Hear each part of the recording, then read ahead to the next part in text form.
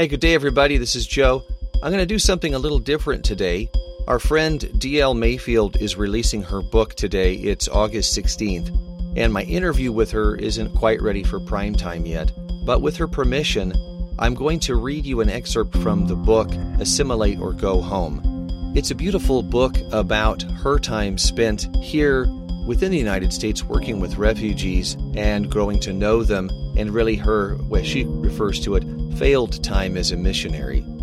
D.L. is a wonderful writer, and this book is so timely and touching. I really feel like it's something I want to share with you. So with, again, her permission, I'm going to go ahead and read a chapter from her book called Wade in the Water. Abdi, Jamila's husband, was dying. Several years ago, I was informed that all he wanted was to wash in the ocean before he died. He had been dying ever since I first met him, that grand old man of the apartment complex, dressed in pristine clothes and carrying a distinguished cane. He could be both severe and effusive within a matter of seconds, and I was slightly terrified of him. He would always rise when I entered a room and extend his hand for me to clasp. He was missing a finger on his right hand, which I tried never to stare at. He taught me how to do the proper greetings. As-salam alaikum wa alaikum salam. I could never really tell for sure what he had. Tuberculosis, I had heard. I spent so much time with the family that I needed shots to protect against TB and ended up testing slightly positive for it at my Bible college. Minor heart attacks all around. The other disease is what seemed to be truly killing him. Parasites he got from Africa, and the well-meaning American doctors giving him medications that had started to liquefy his internal organs. His skin turned gray. He lost what little weight he had, and the whites of his eyes glowed a neon yellow. He was shipped off to the Midwest for 3 months, where the doctors evidently know a little more about tropical diseases. I was worried it was the last time I would ever see him, but Abdi came back as fresh as I'd ever seen him, yelling at all of us to go fetch him some food, and then smiling broadly at us, like some benevolent dictator and his clueless subjects. Life went on for a year. Abdi lived his life with relish, always sadly frowning and telling me he was dying, yet actively indulging in every pleasure his doctors had strictly forbidden, smoking a pipe on the front steps, eating spicy hot Cheetos delicately, one at a time, drinking a covert beer now and then. And then I was informed by Holly, his oldest daughter, that he wanted to go to the ocean and wash in it before he died. Of course, I accepted the request. You never disobey a dying man. My friend Jan, the one who first introduced me to the Somali community, volunteered to drive us all to the coast in her beat-up Toyota Corolla. Abdi sat in the front seat, wearing a traditional tunic and cap with a cane between his legs. I sat squashed in the middle seat between Abdi's wife, Jamila, and his best friend, Ali. It was very hot in that tiny little car, and it was a 2-hour drive to the beach. Jan had purchased some Somali praise music, a covert way of trying to convert our dear friends, and it was all cheap electronic devices and tinny sounds. I found myself happily breathing in the smells of sweat, pretending like I was in Africa. In that moment, it didn't seem so implausible. We got to the beach and stopped to survey the next challenge. The entire way over, I had been so busy praying for everybody that I forgot what the Pacific Northwest coast is like in June. Cold. Blustery, gray, and cold. We used the public restrooms and then sat in the car eating boiled corn on the cob that they brought in plastic bags, trying to gain the strength to go out into the wild. The mood turned somber. Everyone was quiet as we stared at the gray, white-tipped water. I tried to explain how truly frigid the water would be, using the few words of their language I knew. But Abdi had a look of determination in his eyes and ordered us out of the car. We trudged down the dunes and started making the long trek out to the water. As the wind brought tears to my eyes, I had a sudden thought. Oh my gosh. If he goes in the water, he'll die of pneumonia. I am going to kill Abdi. I turned around to wave my arms and warn them all, but what I saw stopped me short. There was Abdi, stripped down to his boxers, staring solemnly at the sea. He was emaciated, tired, hanging on to his cane for dear life. His wife and best friend had stopped walking. We were all staring at Abdi, and he himself was having a staring contest with somebody. Allah, the ocean, himself. I couldn't breathe, couldn't watch as he stepped into the ice-cold water. I turned my back. Abdi muttered something to himself. I imagined trying to explain his imminent pneumonia to the volunteer organization, cursing myself for getting into this mess. And then I heard the peals of laughter. I turned back around, and Jamila and Ali were doubled over in laughter, hysterical to the point of tears. Abdi was slowly putting his clothes back on, muttering to himself. "He says it's too cold," Ali gasped, pantomiming Abdi putting one toe in the ocean and then jumping back with a shriek. "He says it's too cold," Ali said, wiping tears from his eyes, "and he wants to go back home." And that was that. Unbeknownst to me, they had come prepared for this scenario, filling up the trunk with all sorts of empty milk cartons and detergent bottles. We scooped up as much of the water as we could manage and drove it home. They later told me that they had heated it up on the stove and then dumped it in the bathtub. So Abdi did get his wish, in the end. On the way home, all three of us fell asleep in the back seat, heads lolling on one another. I woke up, as disoriented and peaceful as a child. I looked around me, the heads of Jamila and Ali resting on my shoulders.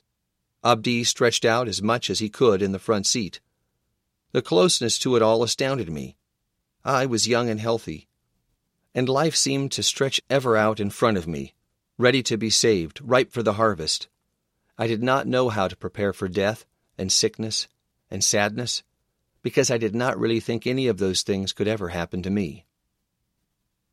There is an old spiritual song that goes like this: "Wade in the water, wade in the water, wade in the water. God's going to trouble the waters." It gets stuck in your head like a funeral dirge, slow and solemn. I heard it later in my life, and I could not let that song go. Jesus, the Bible tells us, was a refugee. That he would so easily be able to identify with the life experiences of my friends, of Abdi and Jamila and Ali, makes me ache. He experienced many of the same sorrows, running from power-hungry people and experiencing losses of life and culture and home. And he came to deliver people, to heal and restore and bring justice, and to show us that we cannot prove ourselves worthy to God. We are simply his beloved children in the end. The Bible tells the story in John 5 of Jesus coming to the pool of Bethsaida, a place where there was a great multitude of sick people, the paralyzed, the chronically ill, the blind. All of these people in various stages of dying hung out by the pool because they wanted to be well. The Bible tells of a strange, mysterious angel who would come every so often and stir up the waters with his wings. When that happened, the sick and the sad would rush to plunge into the water, to be healed by the touch of God. But one day, it is Jesus who goes there, the real-life messenger of God, and he sees a man who has waited nearly 4 decades to go into the waters and come out new. Jesus asks the most obvious question. Jesus asks the sick man, "Do you want to be made well?" The man answers that he has tried for years to get down to the water whenever it gets muddled, but that others always get to it first. Jesus looks at him and tells him to rise up and walk. And then the Bible tells us that this is exactly what the man did.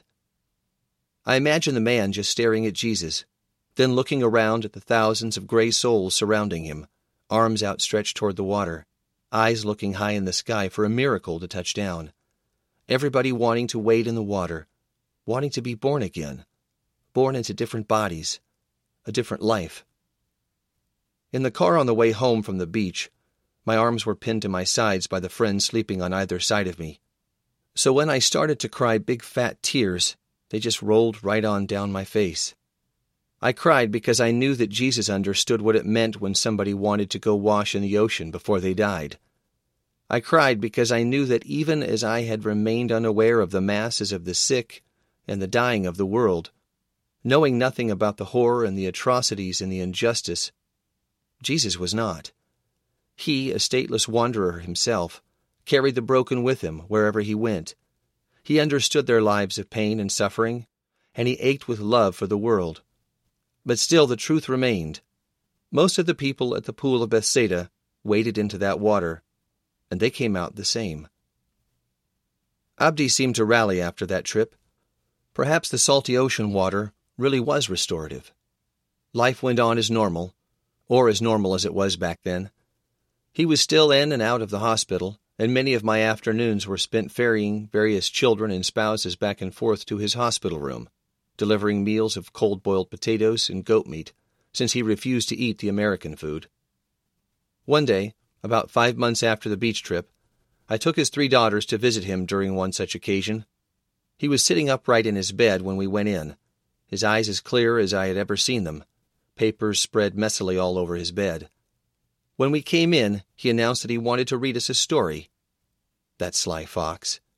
For the past year or so, Abdi had been learning to read and write in his own language.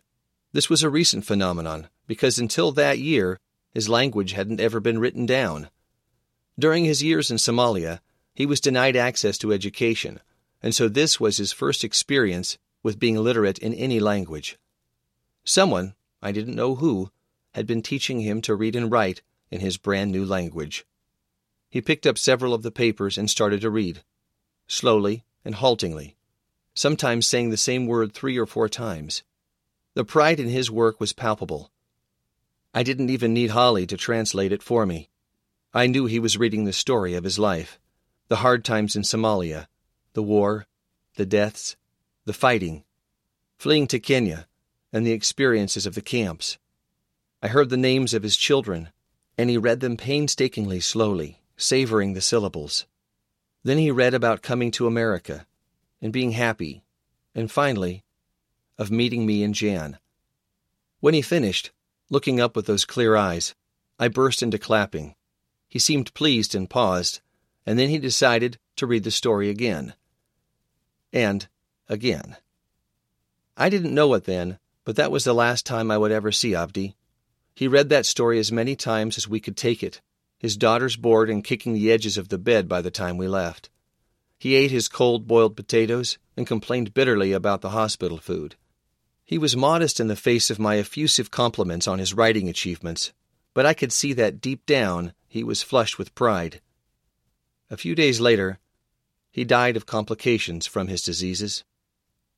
At the time, I am ashamed to say, I was pleased that I made it into the glorious, chaotic, painful story that was his life. Later, months later, I asked his daughters if they had saved the story that he had written, his first and last. No one knew where it was. No one can even tell me where he was buried. He was a poor, uneducated refugee. Nobody cared when he was young and everyone around him was dying. Nobody cared when his farms were burned and he almost starved to death on the journey to a refugee camp. And certainly, nobody seemed to care much when he arrived here, penniless and sick, and with absolutely nowhere else to go. Where was his deliverer? I wanted to ask. Why was the kingdom, as Bob Dylan so eloquently put it, such a slow train coming? While God was busy waiting for the perfect time to restore everything, people like Abdi lived and suffered and died almost in near anonymity. I couldn't find the right answers in my religion or my scriptures anymore, even though I had been trained to look for them. Instead, all I could find was comfort, a sense of a God who understood my questions and sorrows, a God who could identify with Abdi and his life even when I could not. I also was blessed by my short time with Abdi. I was privileged to meet him, share food with him, drink chai and listen to his stories. I knew the nickname he had for his middle daughter, the one that roughly translated to beautiful, how it made her round face flush. I knew he was stern and just. I knew how he waved his cane in the air when he had a good point to make. I knew he only liked his wife's cooking and how proud he was of his only living son. I knew that even though I could not identify with nearly any aspect of his life, I knew someone who could.